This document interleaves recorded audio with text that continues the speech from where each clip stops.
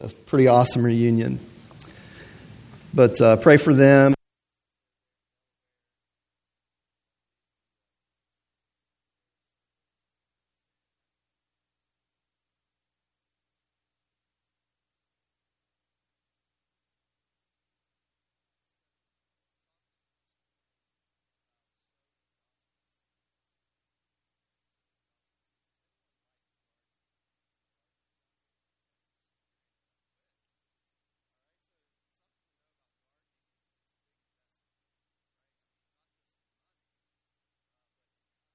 A lot of time to have a really nice garden or a nice flower bed. And I love to look at flowers and have, you go by a street and someone just has a really nice yard, and I get jealous of it. I think, man, that's really nice. But Leslie and I both are horrible at keeping things alive.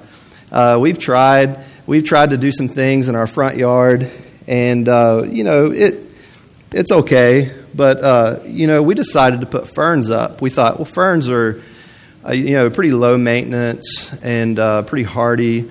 So let's get some hanging baskets and put some ferns on our front porch. And those poor ferns, we just can't even keep a fern alive. Our neighbor, Blanca, many of you met her on Easter Sunday. She came with us, and we have such a good relationship with her. And she comes over all the time, and I see she just shakes her head. She says, "Those poor ferns," because she has nice ferns. Okay, she has a nice flowers and things. We have a Ring doorbell. Okay, and many of you have those with the camera. And we saw her on the Ring just the other day.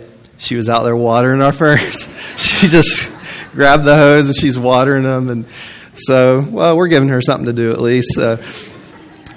But, gardening and having plants, it's a lot of work, right? It's tilling the ground. It's, preparing the soil, planting seeds, watering, fertilizing. Many of you maybe have to put things out around the garden to keep the critters from getting in, and pulling weeds. And it's just this constant process. And there's really no guarantee that the surds will germinate and grow, right? You're just kind of taking a chance. It's all up to the Lord. But we can do all the work, really, and it never produce anything. Well, I would say that sharing the gospel is very similar to that. We can sow the seed, we can water the seed, but if God doesn't give the growth, the plants don't grow. The same way, I want to encourage you that success in evangelism, success in sharing the gospel, is not in saving people. Okay, that's something that God does. That's up to the Lord to bring a harvest. So I would say that success is in the sowing. Success is in the sharing. And what we're going to do is we're going to look at the life of Paul here as he makes his way to Athens, Greece.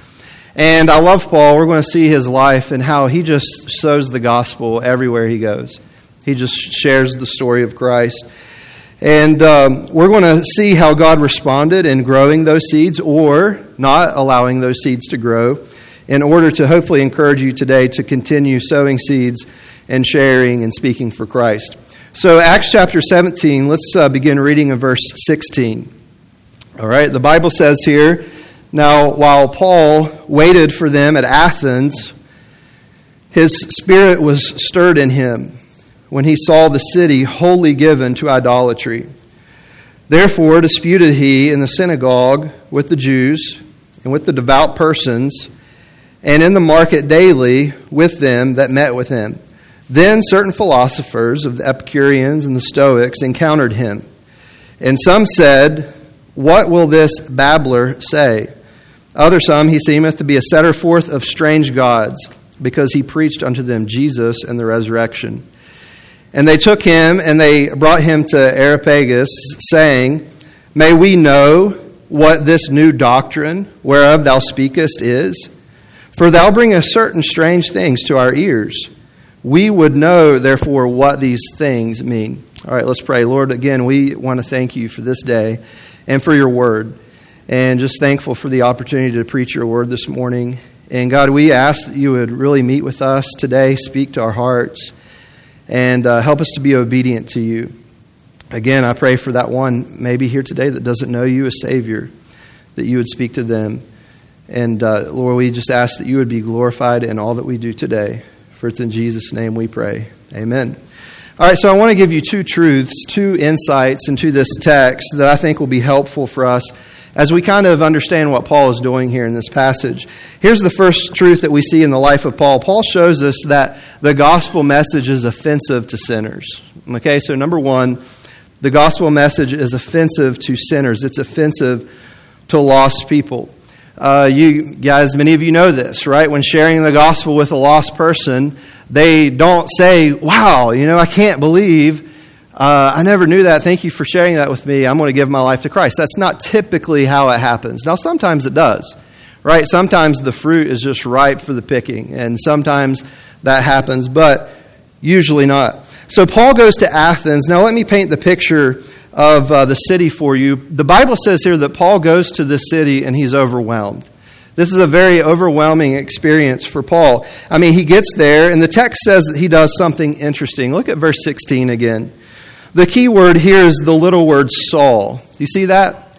He saw that the city was given over to idols. Now, why is that important? This word Saul is the same word for beholding. Okay, that he didn't just casually kind of like meander through the city, but he beheld the city. It's actually the same word where we get the word theater. Okay, so he's taking this all in, he's soaking it in, he's sitting back, he's pondering, he's meditating, and he notices that this city is surrounded by pagan idols. He's surrounded by things that are not pleasing to the Lord. Now, typically the Jews in the first century were encouraged to stay in Israel. The Jews didn't really venture outside of that area. They were, in fact, kind of told not to, venture out of that area. And so they kind of stayed there in Israel. So Paul's mission to the Gentiles was just mind-blowing because all the Jewish people were typically staying around Israel. And so in a sense, Paul broke the mold, and now he's out west at this point. Okay, he's in Athens, Greece. And I want to describe to you the city. The commentator R. Kent Hughes put it this way. He said the population of Athens was about 10,000, but there were 30,000 statues of gods. Think of that. 3 times as many people. The streets lined with idols of false deities, framed by the architectural magnificence of the Parthenon and the Acropolis. They were dazzling to the eye. So Paul's preaching to the Jews. He's talking about Jesus here in this passage, and these two groups come up on his conversation. And the first, look at the text, the Bible says is the Epicureans. Now, the Epicureans here were the practical atheists of the day. They never really believed that there was a God, but they loved to talk about things. They really loved debating things. They loved to just sit around and talk about new things, new and exciting things, and what's happening. And so they were very just intellectual people. They were men who sought pleasure and avoided pain. That was their whole life. That if they could avoid pain, if they could just be happy and not sad, then they win. The other extreme here were the Stoics, and the Stoics were, in a sense, pantheists. And pantheism is just a big word that means that God is in everything. Okay, if someone is a pantheist today, that they would say like God is in this speaker, and God is in that chair, and God is in the lights, and so we kind of just worship everything, right? We're pantheists, and so they were here worshiping certain idols. So Paul is speaking to these two individuals, and why is this important?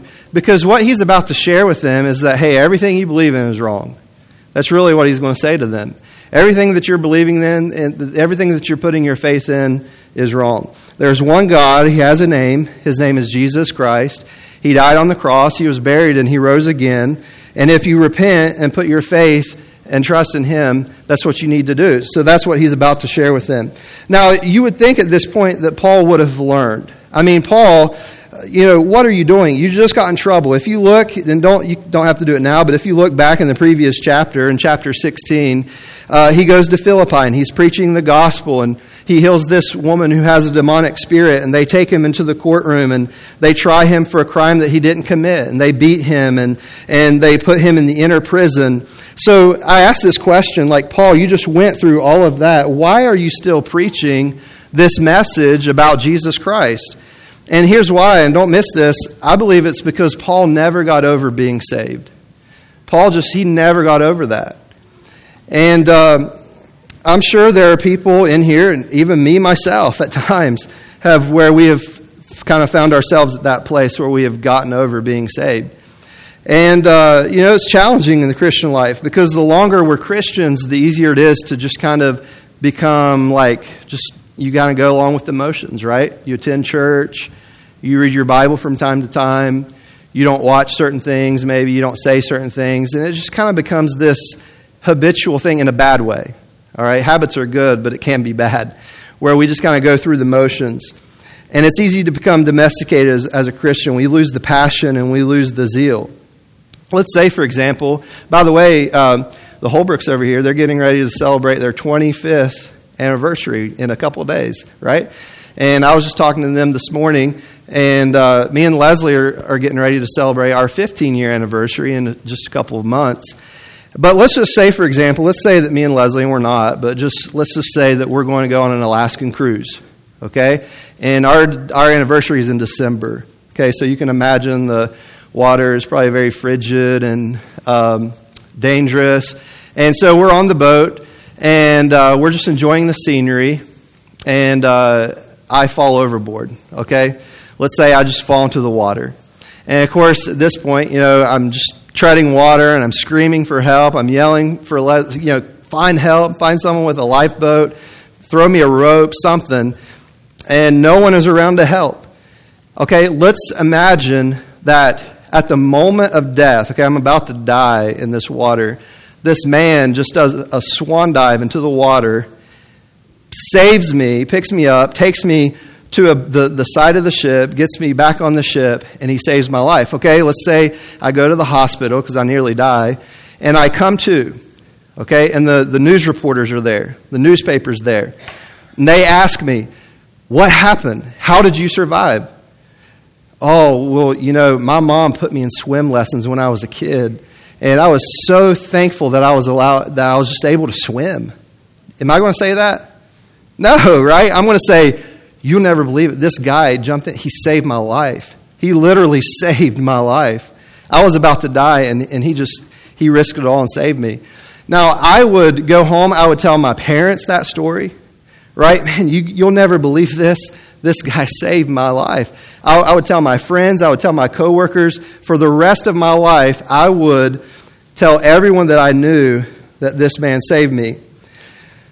Now, why is it that we are willing to share a story about someone saving us from physical death, but we shy away from telling the story about someone who has saved us from eternal damnation? Why does this happen? Now, someone may say, well, I don't believe you actually fell in the water. Well, I did. I was there. I fell in the water, and this man saved me.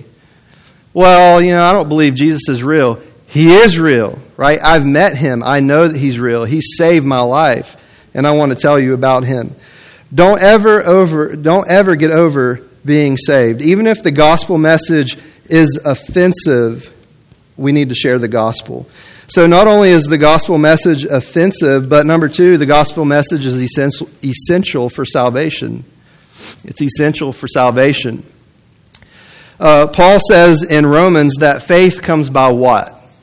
Hearing, and hearing by the Word of God, right? And he doesn't say that it comes by intellect. He doesn't say that it just comes from philosophy. It comes by the Word of God. Look at here in our passage in verse 21. Paul continues, chapter 17, verse 21. For all the Athenians and strangers which were there spent their time in nothing else but either to tell or to hear some new thing. So again, he's saying this is what the Athenians did.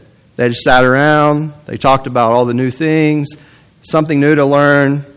Then Paul, verse 22, stood in the midst of Mars Hill and said, Ye men of Athens, I perceive that in all things you are too superstitious. For as I passed by and beheld your devotions, I found an altar with this inscription, to the unknown God, whom therefore ye ignorantly worship. Him I declare unto you, God that made the world and all things therein, seeing that he is Lord of heaven and earth, dwelleth not in temples made with hands. Now, what Paul is about to do is genius. And what he does is he starts where the people are. He just starts right where they are. And why is this genius? Well, Paul is in Greece. We have to remember who came from Greece just 100 years prior to this, who prided themselves on knowledge and philosophy. These three names you'll probably know. Socrates, right? Plato and Aristotle. These were philosophers. They sat around talking about knowledge. These men prided themselves on knowledge and ever learning and knowing everything. In fact, the things they didn't know, they just sit around, they talk about things that they didn't know, just so they could talk, right? They just wanted to learn. And so they prided themselves on knowledge. And Paul says, I notice you guys know everything, but you don't know this one thing. You have this inscription to the unknown God. And he says, this might be interesting to you. I actually know this God. I know who this is. And I want to tell you about this God. I want to tell you about the unknown God. So he meets them right where they are. And notice what he doesn't do. He doesn't say, well, in the book of Psalms or, I read in Genesis or Exodus. He doesn't start there. Okay, but why doesn't he do that? He doesn't use the Bible. It's because they're Greek. Okay, the Greeks didn't typically read the Bible. So here's what he does know, or here's what he does, okay? He knows the Bible, so he starts with the Bible, but he shares the gospel. So he meets them where they are. He speaks the gospel. Notice what he does in verse 24. He does three things, okay? He starts in the past, he makes a beeline to the present, and then he talks about the future. Look at verse 24. God, again, that made the world and all things therein, seeing that he is Lord of heaven and earth, dwelleth not in temples made with hands, neither is worshipped with men's hands, as though he needed anything. Seeing he giveth to all life and breath and all things, and hath made of one blood all nations of men for to dwell on the face of the earth, and hath determined the times before appointed and the bounds of their habitation. So what Paul does is he gives them this fundamental truth that God is the creator of the world. Okay, for a society that wants to learn all things new, he takes them to the past and he starts from the very beginning. Now, one of the reasons I believe that Paul does this is he's just establishing this very fundamental truth that God is the creator of all things. And, there are certain people who claim to be atheists and agnostic, okay? An atheist is someone who, it means no, theism, God, okay? Atheist, no God. They believe that there's no God. So it's an atheist. An agnostic is someone who is saying no, gnostic, gnosis, knowledge, okay? We have no knowledge. There's no knowledge of God. So they're not like the atheist who would say there's no God. The agnostic would say, well, there could be a God, but we don't know him personally. We don't know his name. We don't have a relationship with him. So I'm going to give you a way this morning to hopefully move an atheist to an agnostic. Okay, at least that. I'm not saying they're going to be saved, but it's a process, right? We know that evangelism is really a process, and pastors speak so much about cultivating and planting and reaping, and we cultivate relationships, and that's what we do here with an atheist. Okay, so if you've ever tried to talk to an atheist about God, they don't usually say, wow, I didn't know that. I want to give my life to Christ. It takes time. So here's a way that you can maybe talk to an atheist and move them to this place of being an agnostic. How many of you played with Legos growing up? Anyone? Legos? Okay, now Legos have come a long way, right? I mean, I remember when I was a kid, and I just broke mine. I remember when I was a kid. Now this is my Lego. Okay, I love Legos even today. This is my Lego, and as a kid, what do? We bought Legos like in a box, and we had to use our imagination. Right? This isn't my imagination. Okay, this is a kid. I'm not that good. Now Legos are so advanced. You can buy sets and make really cool things. But the thing about Lego is that there has to be a designer, right? I mean, when you buy a Lego, it comes in a box like this, and the Legos come in bags like this, right? And so this is the same set. You can change it from green to pink, but I'm manly, so I wanted green. So But this is how Legos come, right? So how do we get from here to here? If I just lay this bag here, this bag of pieces here, can it go from the bag to this? No? Well, what if I leave it for 5 years? What if I leave this here for 5 years? Will this bag ever assemble itself and create this? Well, what about 500 years? 5 million years? What if I shake the bag up and like bang it together? Is it going to form into this? Never, right? Why? Because it has to have a creator. Right? It has to have a designer. Someone has to make this. And that's exactly what Paul does here in this passage with these atheists and these agnostics. He starts where they are. He starts in the past. He moves them to the present. And this is what Paul is saying. Just look all around you. Just look at creation. You can see the sky. You can see the stars. You can see the trees and the water. And there has to be a creator. There's an intelligent design. And that's where he starts with these people. But then he moves to the present. Look at verse 27. That they should seek the Lord, if haply they might feel after him, and find him, though he be not far from every one of us. For in him we live and move and have our being, as certain also of your own poets have said, for we are also his offspring. So what he's saying is that everything you have is from God. All right, every breath that you take is from the Lord. Then he moves to the future. Look at verse 29. For as much then as we are the offspring of God, we ought not to think that the Godhead is like unto gold or silver or stone, graven by art and man's device. And the times of this ignorance God winked at, but now commandeth all men everywhere to repent, because he hath appointed a day in the which he will judge the world in righteousness by that man whom he hath ordained, whereof he hath given assurance unto all men, and that he hath raised him from the dead.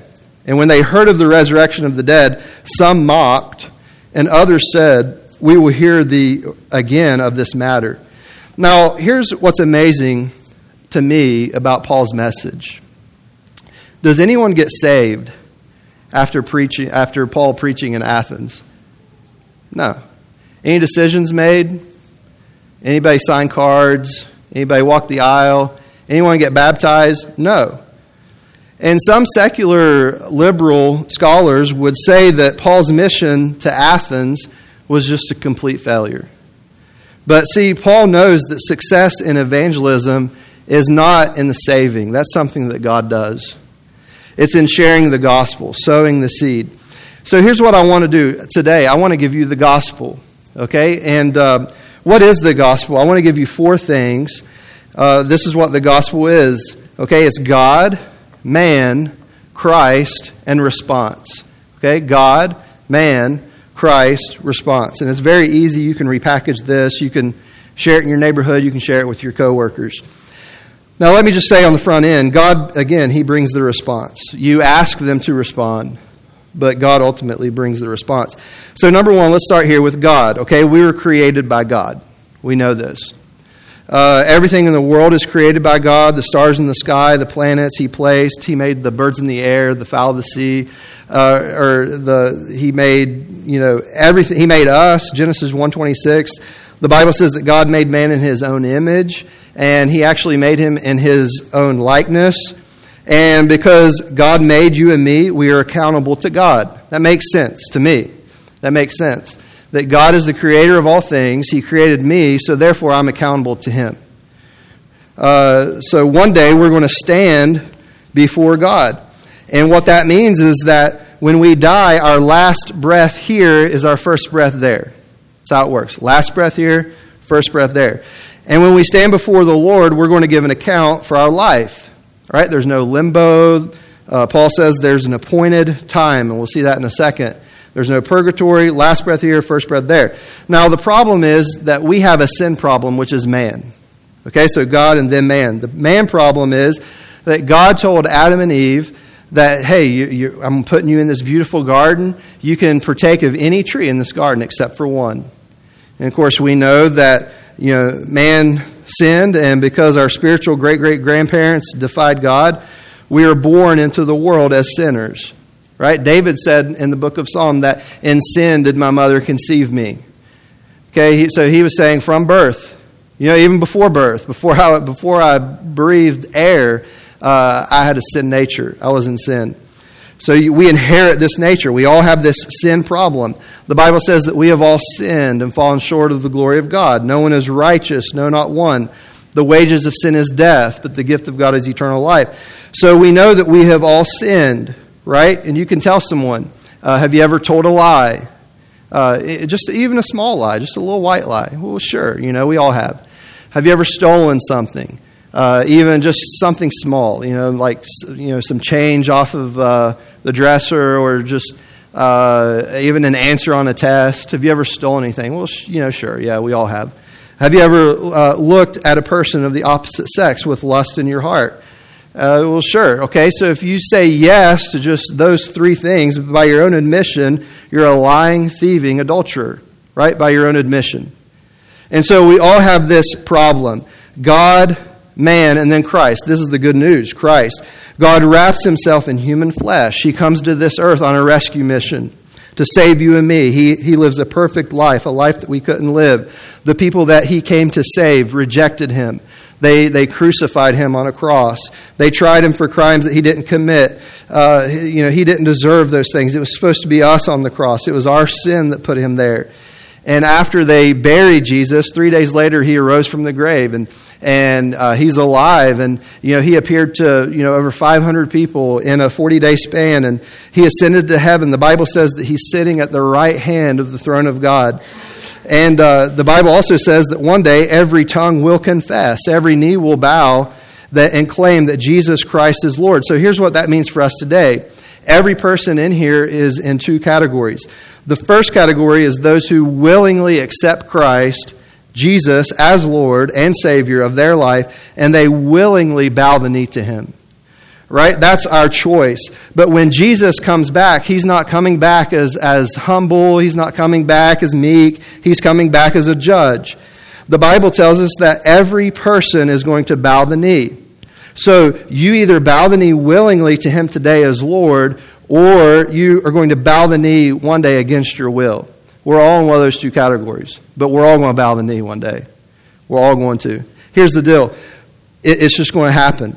Now, if you stop there, that's really not the gospel, because you have to give this opportunity for people to respond. Right? So that's just the gospel in a nutshell. Right? God, man, Christ, and then a response. So we have to give people an opportunity to respond. That's what Paul says. Repent.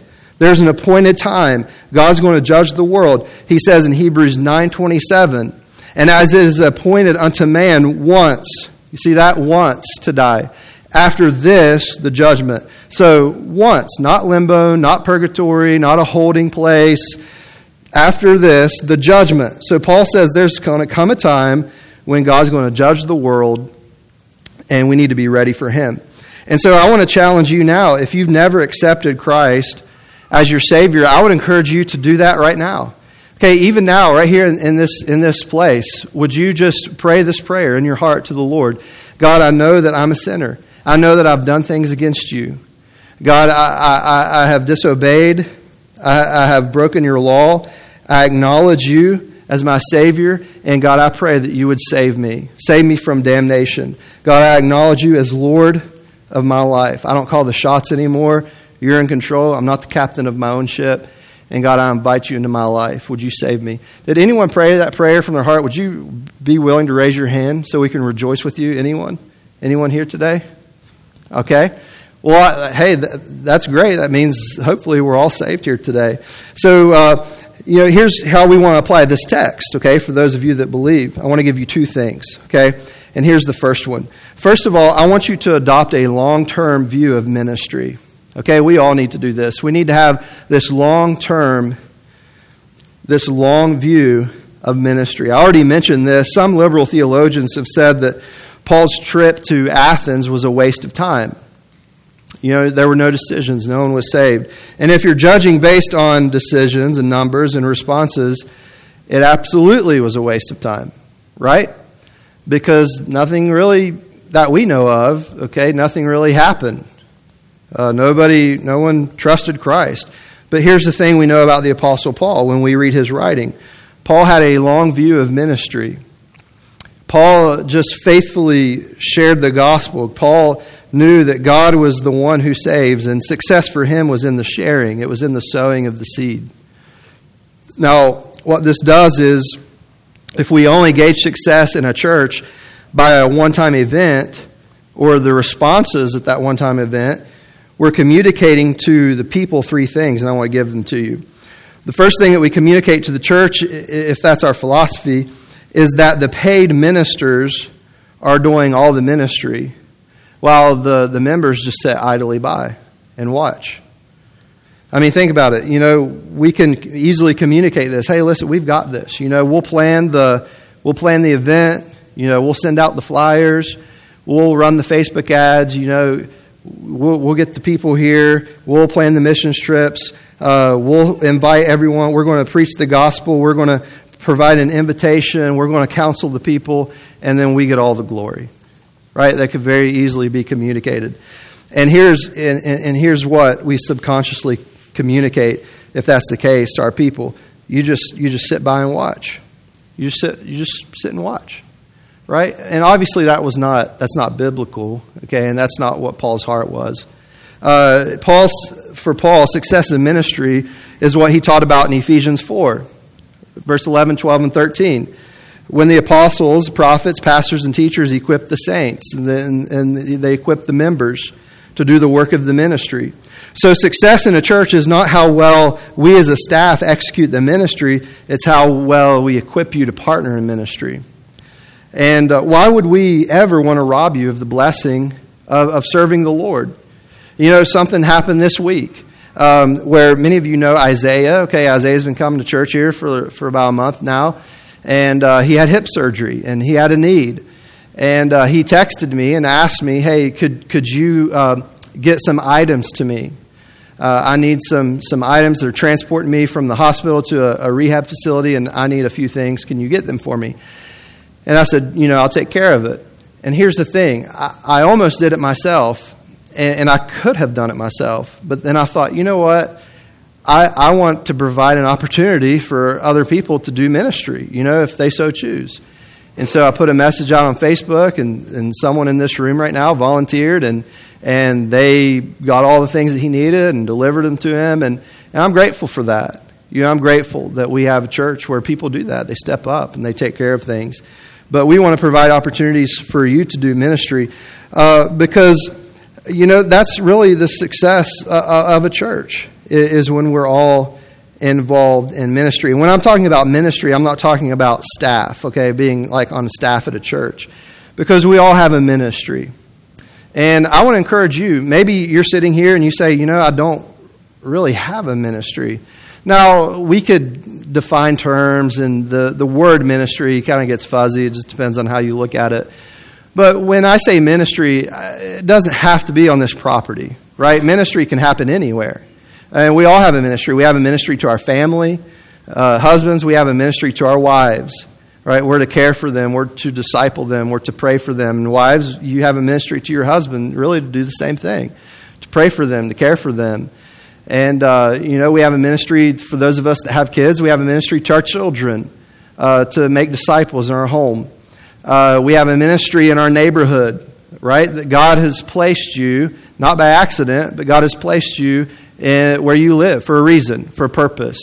Okay? And so you have to look at your ministry as a neighborhood, or your neighborhood as a ministry. I talked to our teenagers this morning about school. They're going back to school. Some went back this week, some go back next week. But I said, guys, listen, this year in school, I want you to look at your school as a missions trip.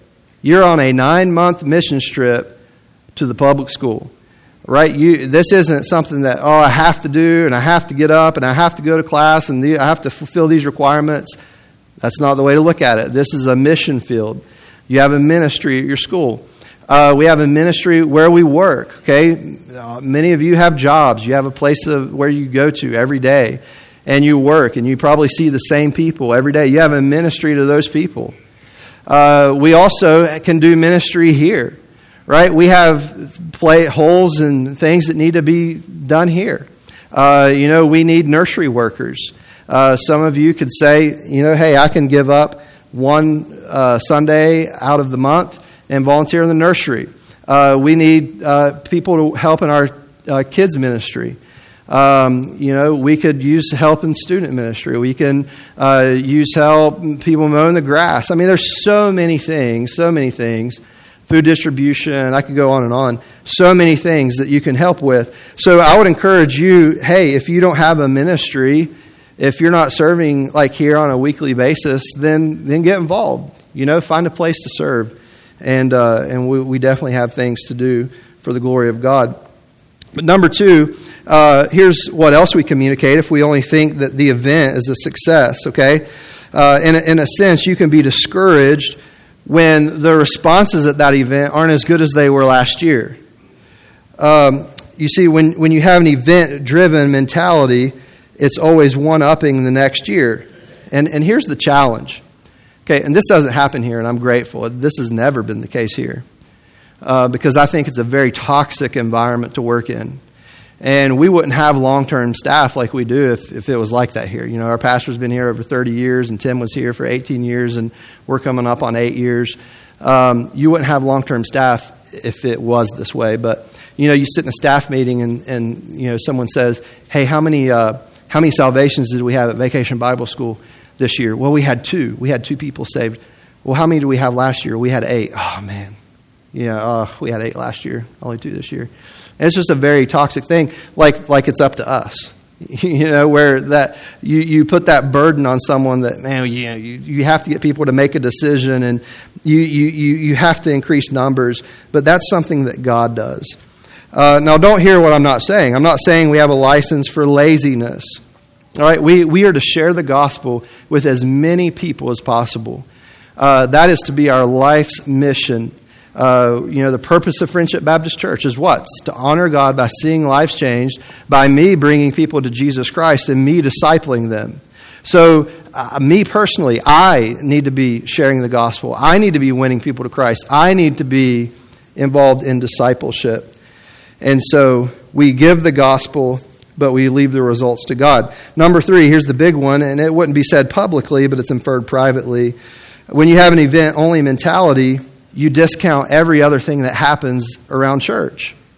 And we need to be careful about this because so many good things happen, so many things that you guys don't hear about that I just catch wind of, that something happened in terms of ministry, and I think, wow, that's so cool. I never knew that they were working with that person. I never knew that story. And hopefully we can share some of those stories with you in time. But, it can so easily become about the event. We got to get everyone to the event. The event is the highlight of the year, and it's all about the event. And you just discount all the men's activities, ladies' meetings, children's ministry, life groups, worship service, discipleship groups. You discount the daily walking in the Word. And now we have to do big events, though, right? We have to have things where we can get people to come but the question is, what do we do after the event? You see, it's like vacations. Vacations are great, and some of you guys took vacations this summer.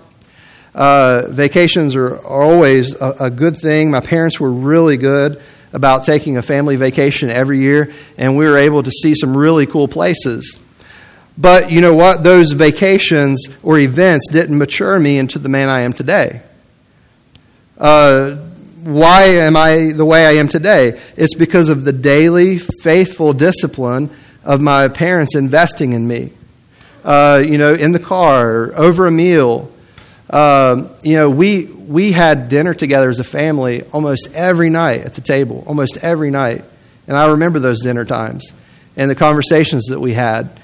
And that's what shaped me, and that's what molded me. And if we look at Paul's life by those things, we'll discount the ministry and say that, man, he was an absolute failure. But the discipleship process is just that. It's a process. It's a slow process. Spiritual growth happens all the time. It's attending worship every week. It's hearing messages. It's applying them to your life. It's being in a life group, in a discipleship group. It's going to Vacation Bible School. It's going to camp. It's going to marriage weekends. It's reading the Bible every day. It's memorizing the Word. It's all of that combined. And, it's kind of like eating food. I was just sharing this with someone the other day. In your house, you probably have pictures hung in your house of your kids. Many of you have your kids hanging on the wall when they were maybe like a baby and a toddler, and then they grow up. And you look at them now and you think, wow, they've really grown. Like, what happened? How did they get this big? Where did time go?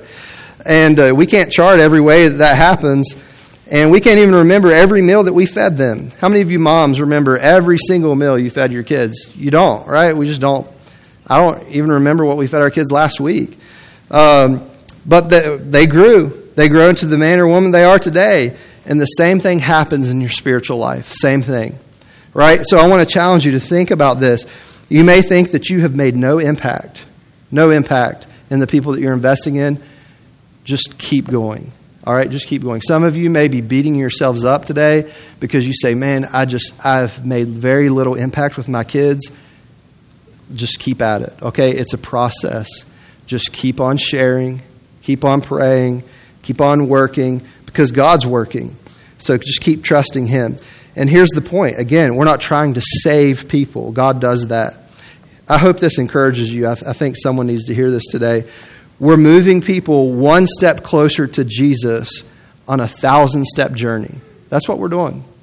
So this idea of evangelism can be overwhelming, but we have to have the right perspective on it.